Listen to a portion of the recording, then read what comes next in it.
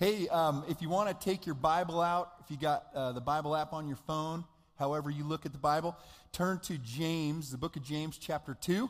This is the second week of a series in the book of James. We are studying our way through it. We're just moving through the whole book. It's not that long, so it's going to take us about 4 weeks. So this is week 2.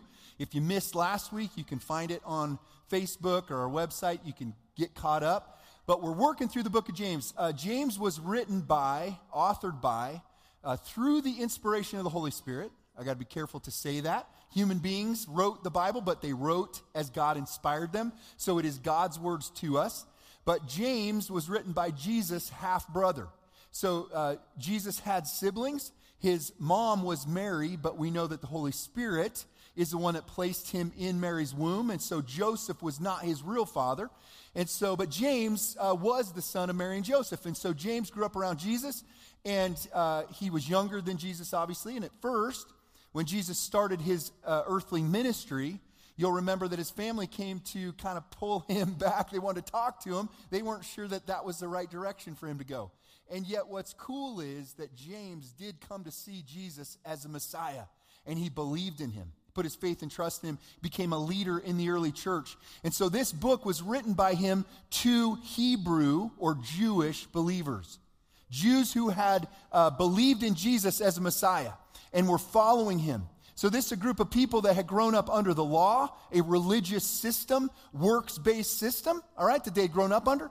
And they put their faith in Jesus and got saved by the power of the Holy Spirit. We're beginning to follow Jesus' teachings and God's teachings in that way. And so there's this big transition. We're going to see some of that in this book that James deals with, this transition from religion to relationship with God. And so this is a fascinating book. James identified with the early church, with these Jewish believers, a problem that we still see today sometimes. And that is that he noticed that there were individuals saying they were Christians, they had converted to Christianity, they were following Jesus, but he couldn't see the evidence of it in their life. There was no evidence by the things they were doing that they truly trusted in Jesus. And so James hits that issue in this book. He says and he argues that if you really have faith in Jesus, that your life needs to change. It needs to show it. The truth is, in James' time, those Jewish Christians who had trusted in Jesus had some social pressure on them. They lived inside of a system that did not see Jesus as a Messiah and thought that those that were following the way were a threat. Jesus was a rebel. He was put down by the religious leaders. And so there was some social pressure on those that did trust in Jesus. Well, we have that same thing today, don't we? We have people who go, man, Pastor, it's just a little too radical for me to actually follow Jesus in my day-to-day life. Like, you don't understand. I'm going to be around people that don't believe in Jesus, and they're going to think something's wrong with me. They're going to call me a Jesus freak if all the time I'm trying to do what Jesus said to do, because my life's going to change. It's going to look different. There's things I'm not going to be able to engage in with my friends and my family members, my coworkers, right? And so it's going to be this weird thing, and I'm not willing to do that. And so we have the same struggle with people that say, look, I'm trusting in Jesus as Savior, but I'm not necessarily going to change my life to follow him. And the truth is, the Bible, the New Testament, teaches us that salvation comes in there's different aspects to our salvation. There is what the Bible refers to as justification. That is when we put our trust in Jesus.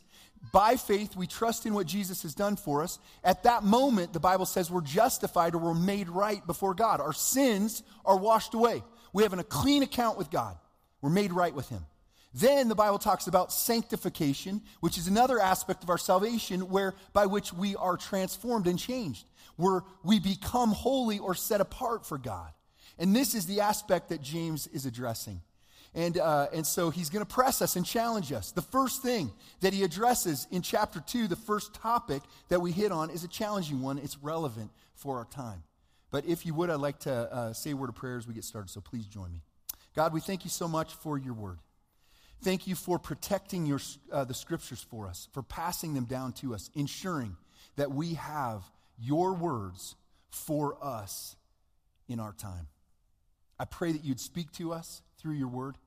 I pray you challenge our thoughts and ideas. Challenge us where we've allowed sin in our lives. and we're not rooting it out, God, just speak to us through your word. And I thank you in advance for what you're going to do in our hearts today. And I pray this in Jesus' name. Amen.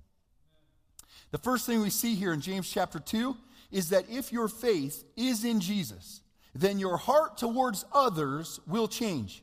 So, if you truly have faith in Jesus, you need to get rid of any prejudice that you might have in your life. James chapter 2, verse 1, follow along as we read. My dear brothers and sisters, how can you claim to have faith in our glorious Lord Jesus Christ if you favor some people over others? For example, suppose someone comes into your meeting dressed in fancy clothes and expensive jewelry, and another comes in who is poor and dressed in dirty clothes. If you give special attention and a good seat to the rich person, but you say to the poor one, you can stand over there or else sit on the floor, well, doesn't this discrimination show that your judgments are guided by evil motives? James is saying, listen, there are distinctions. There are things that divide us, right, in our culture. Naturally, as human beings, we divide ourselves out. We section ourselves out. And we see others as less than ourselves, oftentimes within those groupings. But James is saying, along with the other writers of the New Testament, and so the Holy Spirit's saying to us through them, that there is no room for prejudice in the church of Jesus Christ. The church began to break down the divides between people, unlike any other movement before it or after it.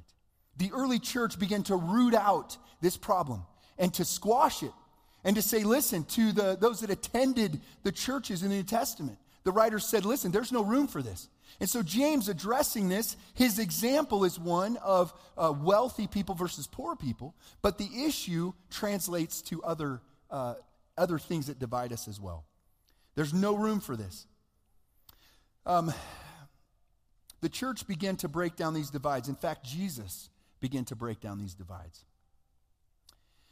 Look at the movements today that seek to stop inequality. We have movements alive in our time, and certainly some of those are right on our TV screens and our computers, and they're getting a lot of attention right now, that seek to stop inequality is what they claim. But rarely do we see in this world movements that seek true equality, right? True unity. You can tell when a movement is not about unity, it's not really authentic and real, because it creates division and it creates hostility, right? Those that are seeking true peace and unity, you can see it because they seek a change of heart. They're looking for something deeper. And the outcome of what they want can be seen in how they approach it.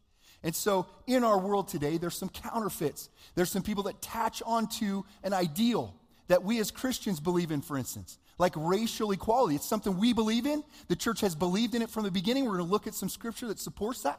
And yet there are those in our world, unfortunately, who oftentimes take those ideals and they use them for a different purpose. So you got to be careful. We got to watch. What is the motive behind what is being done? Verse 5. James goes on to say this, listen to me, dear brothers and sisters. Hasn't God chosen the poor in this world to be rich in faith? Aren't they the ones who will inherit the kingdom he promised to those who love him? But you dishonor the poor. Isn't it the rich who oppress you and drag you into court? Aren't they the ones who slander Jesus Christ, whose noble name you bear? He's arguing to them, and their issue, of course, in this case that he's given an example is of the wealthy and the poor. And he's saying you're favoring the wealthy, even though they're the ones who oppress you. Why are you doing this? He says the poor, even according to Jesus, were closer to trusting in God and believing in God. Wealth becomes an obstacle to us. And let's face it, we as a country are by and large all wealthy compared to the rest of the world. And I know we don't compare ourselves to the rest of the world. We compare ourselves to our neighbors. So you may not feel wealthy, right? But the truth is that in relation to the rest of the world, we have a great amount of wealth and stuff and amenities. We have a wonderful life. So it's important to remember that our trust as a culture can quickly shift from God, trusting in him, to trusting in someone else and something else to provide for us. We've got to guard against that.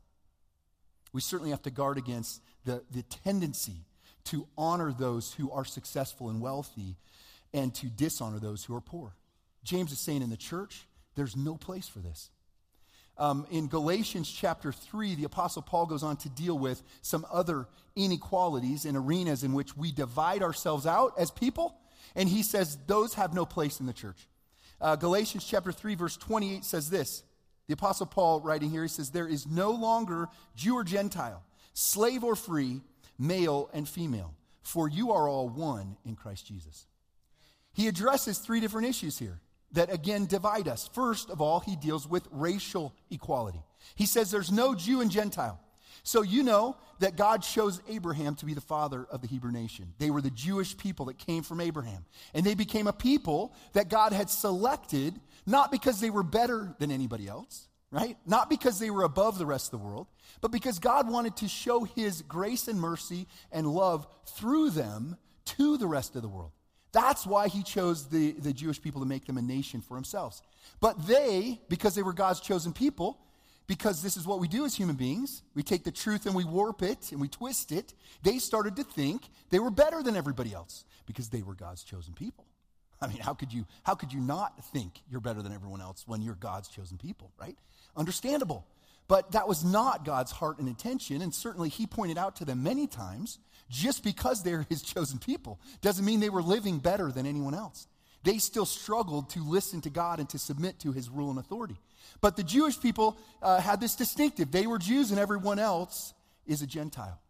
And they stayed separate from the Gentiles. They were to have nothing to do with them, and they saw this distinction. Well, Jesus comes along. He enters the Jewish community, the Jewish world in Israel. He lived there and he died there. He called people to follow and to come into the kingdom of God. And by faith in him, right, that salvation could be found. And so the original church, as it started, was all Jewish people initially. But then the church began to spread. And it spread to Gentile cities and towns. And soon it became obvious that everyone in the world had access to salvation through the gospel of Jesus Christ. And so the world began to change. And so you had churches with Jewish people and Gentiles meeting together. To understand the radical nature of that would have been more radical than in our South back in the days of slavery, right? To have African Americans and whites meeting in the same church. That was radical. Jews and Gentiles were the same thing. And that bias that the Jews had against Gentiles had to be confronted. And so the New Testament writer said, listen, you are one, you're equal. Knock down the walls of racial division.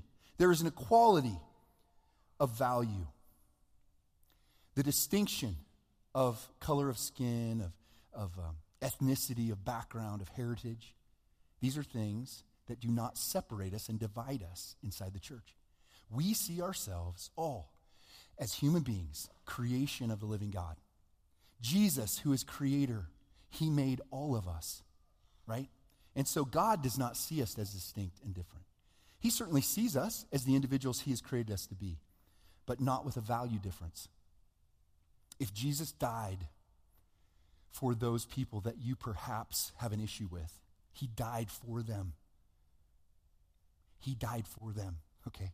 So obviously God's value is in a high regard for them. So how can we, as human beings, create that separation, begin to think that we're better than? And so racial inequality is the first thing that Paul addresses here in this passage, or in this verse. The second thing he addresses is this socioeconomic distinction. He says there's equality. He says there's no slave or free. Now, slave and free man in the days of Paul, my closest equivalent to our time would be employee-employer. Fortunately, we don't have a lot of slavery in our country anymore, though there is still some that exist. But we don't have a lot of it, and we certainly believe as a culture that is something abhorrent, and that's good news. In their day, in Paul's day, it was accepted and it was practiced.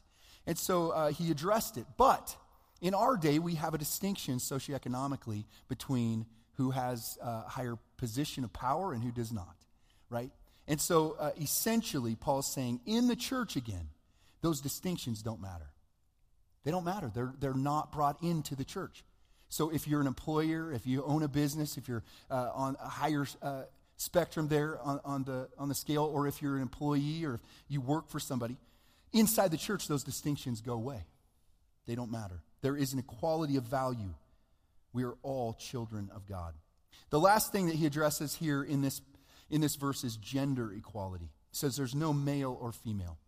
And again, this is a statement of value, that men and women are equal before God in terms of value.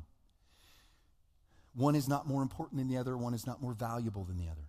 The biblical teaching on this topic, on gender, does not say that there is no difference. In fact, going back to creation, it is pointed out that there is a difference between male and female. God made them in his own image. Male and female, he created them. He had a purpose for creating men and women.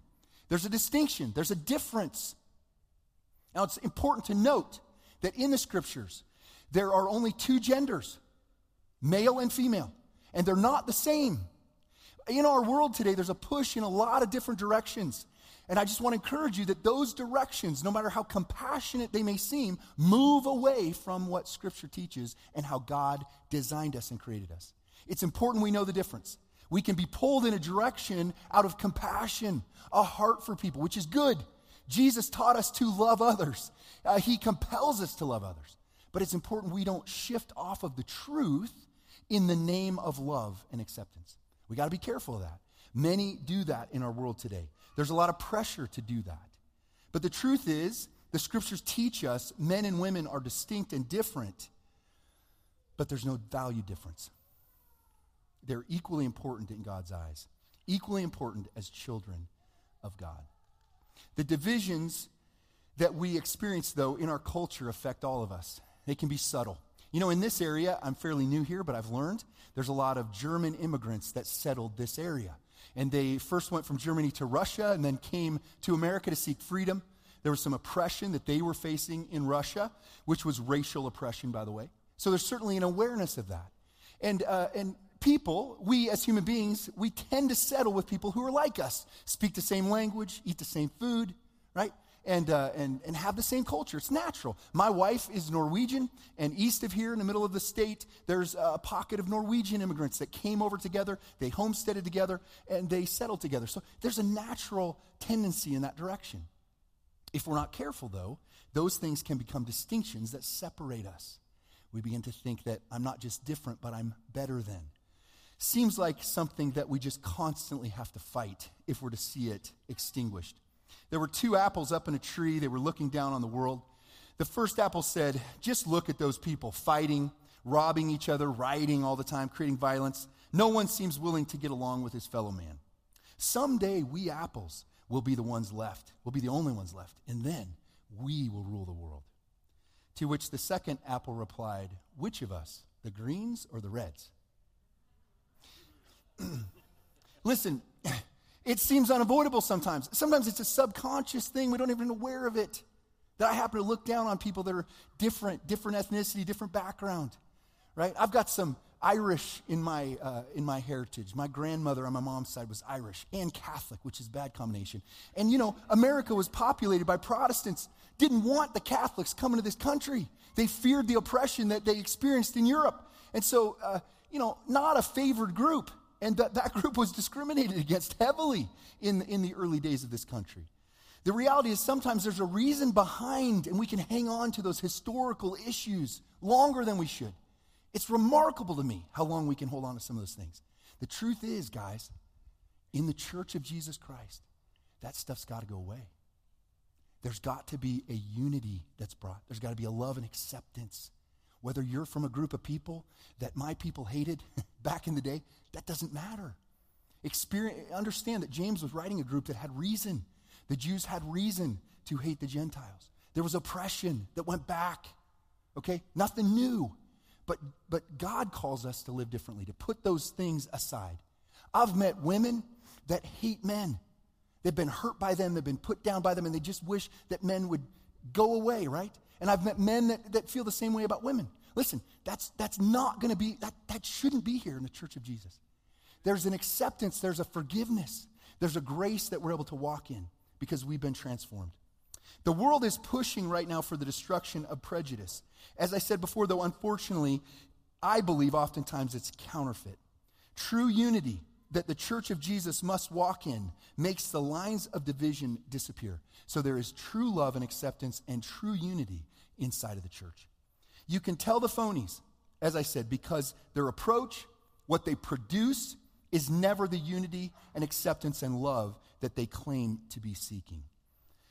The only true unity comes when a change of heart occurs. A change of heart is not something you can legislate.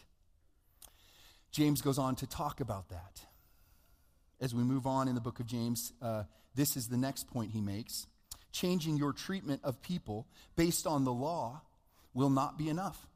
True heart change is what Jesus requires, because your salvation through Jesus requires that you see people equally.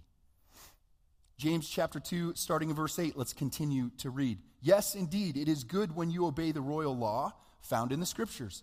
Love your neighbor as yourself. But if you favor some people over others, you are committing a sin. You are guilty of breaking the law.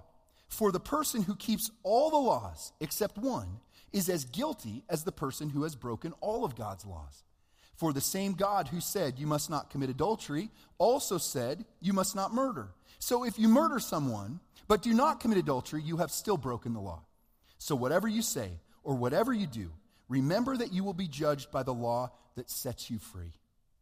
That is the law of grace. Verse 13, there will be no mercy for those who have not shown mercy to others. But if you have been merciful, God will be merciful when he judges you. James argues to these Jewish believers who had lived under the law. Guys, even if you're following the law today, you'd be doing what I'm saying. What I'm saying would be true. That to treat people with favoritism would be breaking the law. He's like, it's great if you want to love your neighbor as yourself and try to do that as an adherence to the law. Great. But that's not enough, because the law that sets you free is going to judge you differently than the law did. He says, listen, if you try to follow the law, you're going to break it, because you've got to keep it perfectly to keep the law. And if you break one law, you're guilty of the whole thing. So good job if you're doing all these things. You're not murdering, you're not committing adultery, but you're showing favoritism. You're still guilty. And if you're judged by the law, it's going to crush you. You're not going to survive that. But then he says, you are going to be judged by the law that sets you free, the law of grace that we experience under Jesus, where the Holy Spirit enters us. And we now have the Spirit of God, God's laws, he says he has written on our hearts. So we know what God wants us to do because the Holy Spirit lives within us. And we have the Scriptures, which are the living Word of God. And so we read the Word of God. The Holy Spirit confirms it to us internally, and we begin to change as a result of that.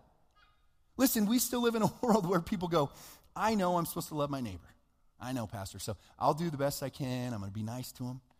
I'll say hi. I'll even help them if they need something. But you don't understand. They're really not a nice person. I really don't want to deal with them, right? And this is our heart. And so James is saying, look, it's great that you're trying to do the right things, and you should be doing that.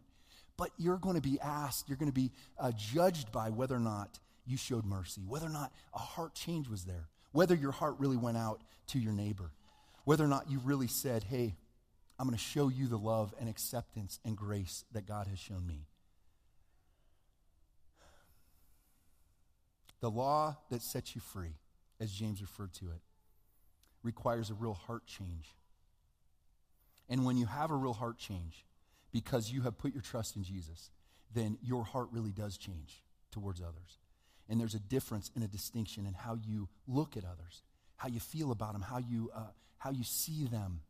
And those old distinctions, those old issues melt away. This is the direction we must head in. And James is pressing hard. He continues to press harder.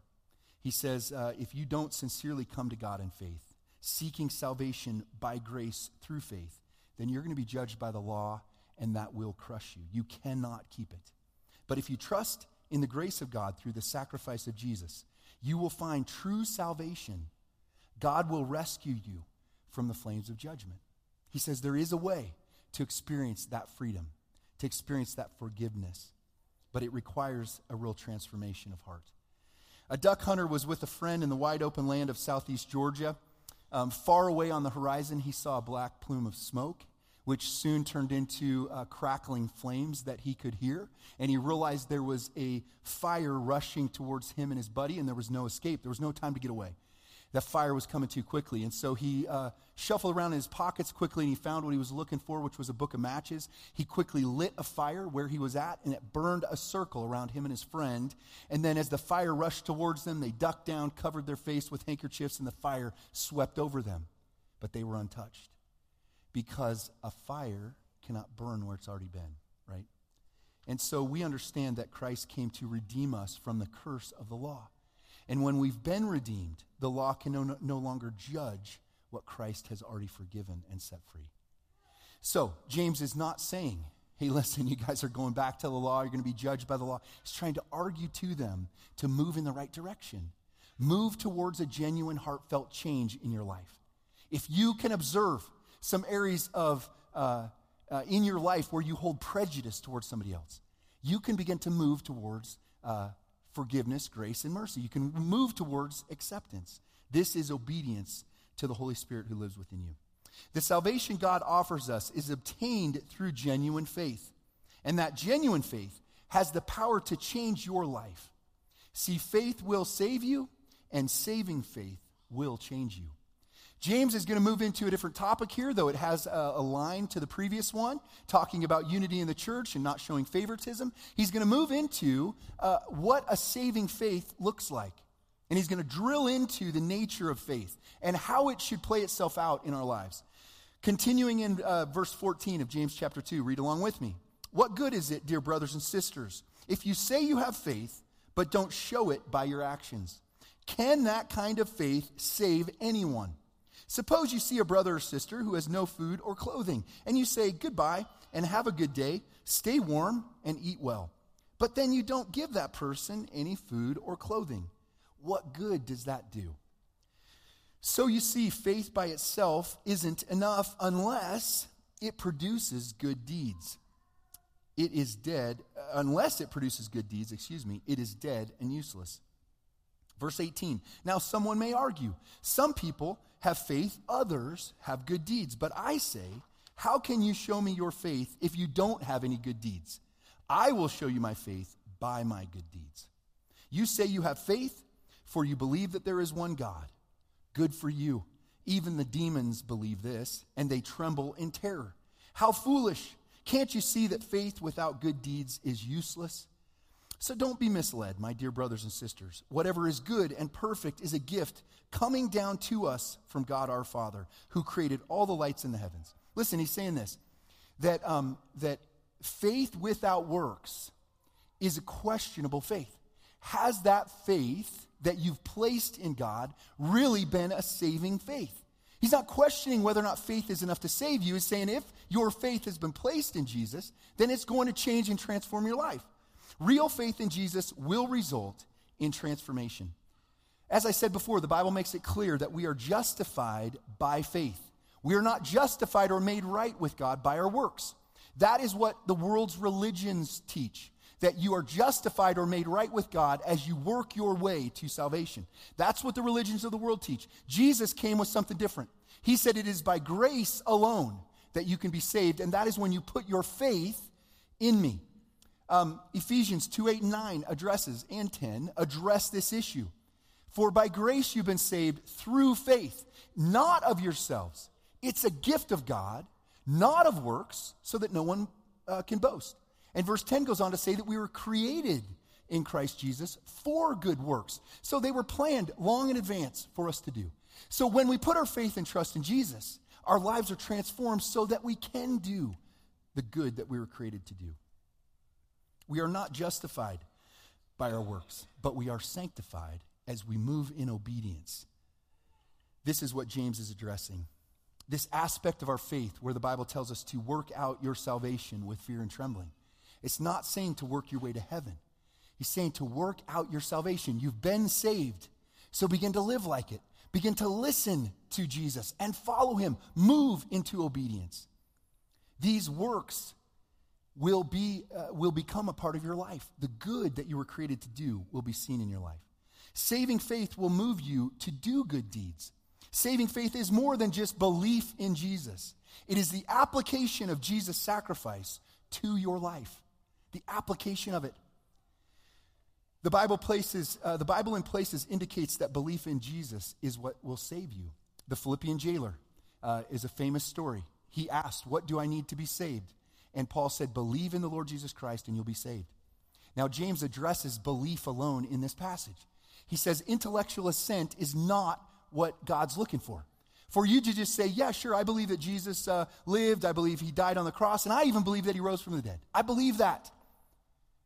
That's not enough to save you. Intellectual assent is not saving faith. Saving faith goes deeper than that. It is the application of Jesus' sacrifice to your life. It is coming to God in humility, asking for his salvation, and then moving throughout your life to follow him. It is a life change that takes place. This is what saving faith looks like. There's a lot of people that believe and have claimed to believe. Listen, God can tell the difference between belief, right? Yeah, I believe in you, and saving faith or faith that will save you. Your salvation is a gift of God, and your good deeds are a result of the gift of salvation that he has given you. Martin Luther, who was one of the leaders of the Reformation, reforming the Catholic Church, his work started the Protestant Reformation that led to a return to what the Bible taught, New Testament teaching rather than the traditions of the church. This is what he wrote in regards to this distinction between works and faith. He said this: "The question is asked, how can justification take place without the works of the law? Even though James says faith without works is dead, in answer, the apostle distinguishes between the law of faith and the letter and grace. The works of the law are works done without faith and grace, by the law, which forces them to be done through fear or the enticing promise of temporal advantages." So there's a bait that's put in with the law. So if you got to obey the law, there's some bait put in there. Hey, here's some temporal advantages, or you'll avoid punishment. He's saying that's what the law produces. But works of faith are those done in the spirit of liberty, purely out of a love to God. And they can be done only by those who are justified by faith. An ape can cleverly imitate the actions of humans, but he is not therefore a human. If he became a human, it would undoubtedly be not by virtue of the works by which he is imitating man, but by virtue of something else, namely by an act of God. Then, having been made a human, he would perform the works of humans in proper fashion. Paul does not say that faith is without its characteristic works, but that it justifies without the works of the law. Therefore, justification does not require the works of the law, but it does require a living faith, which performs its works. We're not saved by our works, but a saving faith is going to be seen in the way we live. Even though the mode of salvation has changed in Jesus, sincere faith has always been the path to salvation, and the truth is that saving faith has always been proven by good works. It's always been evidenced by good works. Continuing on in James chapter 2, starting in verse 19. "Don't you remember that our ancestor Abraham was shown to be right with God by his actions when he offered his son Isaac on the altar? You see, his faith and his actions worked together. His actions made his faith complete. And so it happened, just as the scriptures say, Abraham believed God, and God counted him as righteous because of his faith. He was even called the friend of God. So you see, we are shown to be right with God by what we do, not by faith alone. Rahab the prostitute is another example. She was shown to be right with God by her actions when she hid those messengers and sent them safely away by a different road. Just as the body is dead without breath, so also faith is dead without good works." If you want to read the stories of Abraham, when God asked him to take Isaac to the top of a mountain, his only son, and sacrifice him there, and the wrestling that Abraham went through to demonstrate that he had learned to walk by faith. It's a powerful story. Rahab, you can find her story in the book of Joshua. Rahab was a prostitute in the land of Canaan, where the nation of Israel was headed in to take the land. And she was sympathetic to the Israelites, and she helped them. Her actions are what proved that she had faith in God. She is listed in the lineage of Jesus. This kind of faith, this kind of sincere faith, produces sincere obedience. A change of heart occurs when a person trusts in Jesus and comes in brokenness and humility to the foot of the cross. Intellectual assent does nothing to save you. Praying a prayer to try to ensure that you avoid eternity in hell is not going to save you. True saving faith results in a changed life. If there is no change in your life, then you have right to ask the question, have I really put my trust in Jesus? Jesus makes it clear that there are many counterfeits to true saving faith. There's a lot of metals that on the surface look similar to gold. Centuries ago, people discovered that unscrupulous operators would take advantage of this trick to trick people into paying for worthless metal. In order to determine whether gold was genuine or not, scientists devised an acid test. The item that was supposed to be gold is rubbed on a black stone, leaving a mark behind. Gold is what is called a noble metal, meaning that it is resistant to the corrosive effects of acid. If the mark is washed away by the acid, then the metal is not real gold. This is the test. If it remains unchanged, the genuine nature of the gold is proven. Jesus spoke to us that at the end of times when we stand before him in judgment, he's going to separate out those that truly belong to him and those who do not, but claim to. And those individuals are going to say, Jesus, I belong to you. Look, I did all the right things. I helped people. I served the poor. I did good stuff. And he's going to say, yeah, you did great things, but I don't know you. You don't belong to me. You didn't put your trust in me. That saving faith that connects us to God in a relationship was not there. It's important we understand this distinction. James is making it clear to us.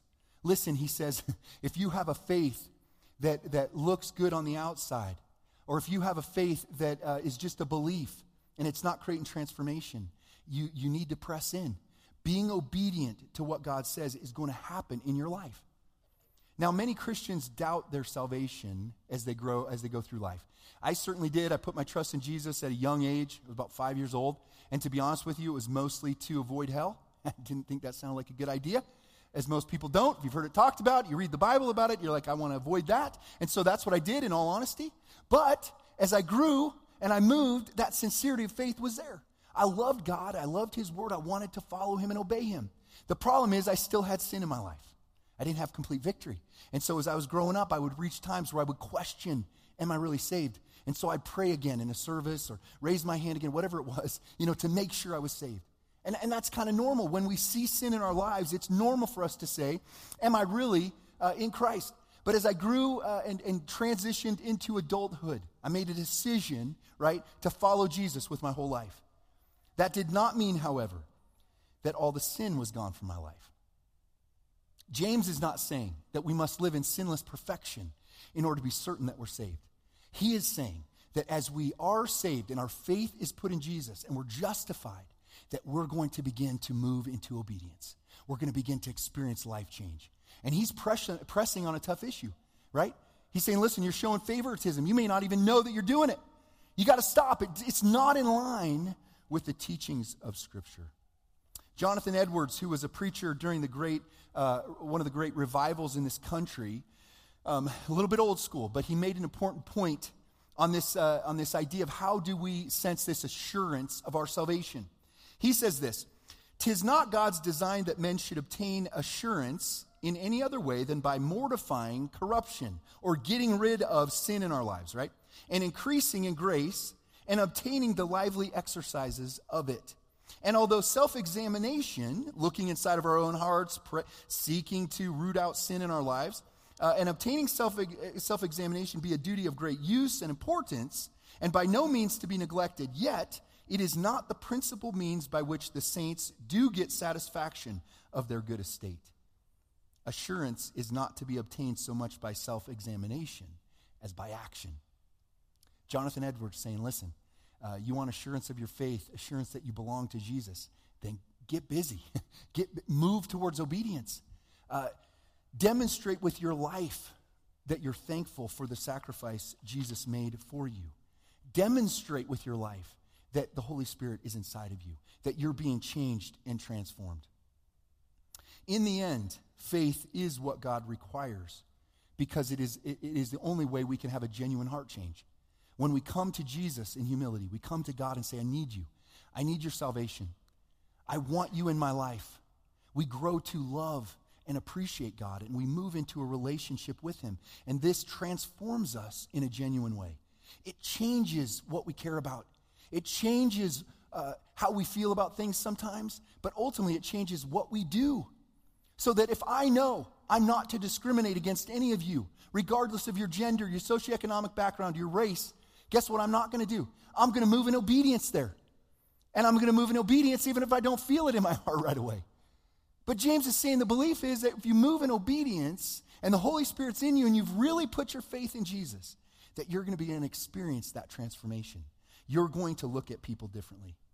You're going to love people the way God wants you to. And you're truly going to be able to love your neighbor. Many struggle with the idea that faith alone is enough. And they do that for a number of reasons. As I said, the world's religions all put salvation on the back of good works and of life change and becoming more moral and becoming a better person according to those religions. And so faith seems kind of light or weak. It can seem like it's not enough. But the Bible teaches us clearly that sincere faith is very strong. In fact, it is more than enough. It is a shield that can protect us against the attacks of the enemy. That our faith and faith alone is enough to save us. And it will result in the life change. There was a man on a safari hunt down in Africa, and he was on a hunt looking for some big game. All of a sudden, he heard a disruption at the top of a tree, and he noticed this bird up there just squawking and making a bunch of noise, and he stopped for a minute. He thought, what's going on? All of a sudden, he saw the cause of the disruption. There was a snake slithering up the tree, headed for the bird's nest. And so he stopped for a minute. Now, he could have stopped the snake with his gun, but he was kind of intrigued by what was going on, so he thought he'd watch for a little bit. Well, the snake slithered towards the nest, and as it did, the mother bird flew to a different plant, came back with a leaf, and put that leaf over the chicks in the nest. Well, that snake slithered up the tree. The man thought, what's going on? What an odd thing to do. As the snake reached the nest, it recoiled, ready to strike, looking like it was going to get an easy meal. But all of a sudden, it stopped. And then it began to back up, and soon it turned and went back down the tree, leaving the nest untouched. Well, the man was intrigued by this, wondering what had happened. He went back to the tribe, the native men that were there, that he was staying with, and he asked them about it. He told them the story. And they kind of smiled and laughed, and they said, sure, that's something that happens commonly over here. What it was that bird grabbed a leaf from a plant that is toxic to the snake. And so in putting that leaf over the chicks, she was creating a barrier that was going to protect them from the snake. Listen, your faith is all that's required to save you. I don't want you to be mistaken on that as we end this our time here and we move through the book of James. It is faith and faith alone that saves us. I just want to urge you, as James says, that if it's saving faith, if it's genuine faith, it's going to begin to show up in your life. There's going to be changes. So my prayer for you and for myself is that we don't accept mediocrity. We don't accept a level of Christian living that involves some sin that we just say, well, it's just there. I haven't been able to overcome it. I haven't seen victory in that area, so I guess I'm just going to accept it and move forward and trust in God's grace. Listen, we all have to do that in some way. But the truth is we need to continue to be as passionate about seeing our lives move towards obedience, rooting out the sin that we often walk in and accept at times. And listen, there's seasons where we just don't know how to gain victory, but we can't give up because the Spirit of God in us is going to move us ever more each and every day towards obedience. God, thank you for your word. Thank you for speaking to us. God, is challenging, always challenging to hear from your word how you expect a little more from us. You expect obedience from us. You don't want us to accept things in our lives that are not from you, regardless of what it is. And Father, we want to walk in purity of heart. We do love you. We are thankful for the salvation you've given us. And we have trusted in you by faith for that salvation. Father, I pray that you would continue to cause us to be a little unsettled, a little uncomfortable as we go throughout our week. That when there's times that we've fallen into mediocrity, where we don't represent you well, maybe we're around a certain group of people and we see behaviors come out that aren't really who we are. I pray that you would move us to gain the courage to change. God, may we be a church that reflects you, filled with people that reflect you, so the world can see who you are in us. We pray these things in Jesus' name. Amen.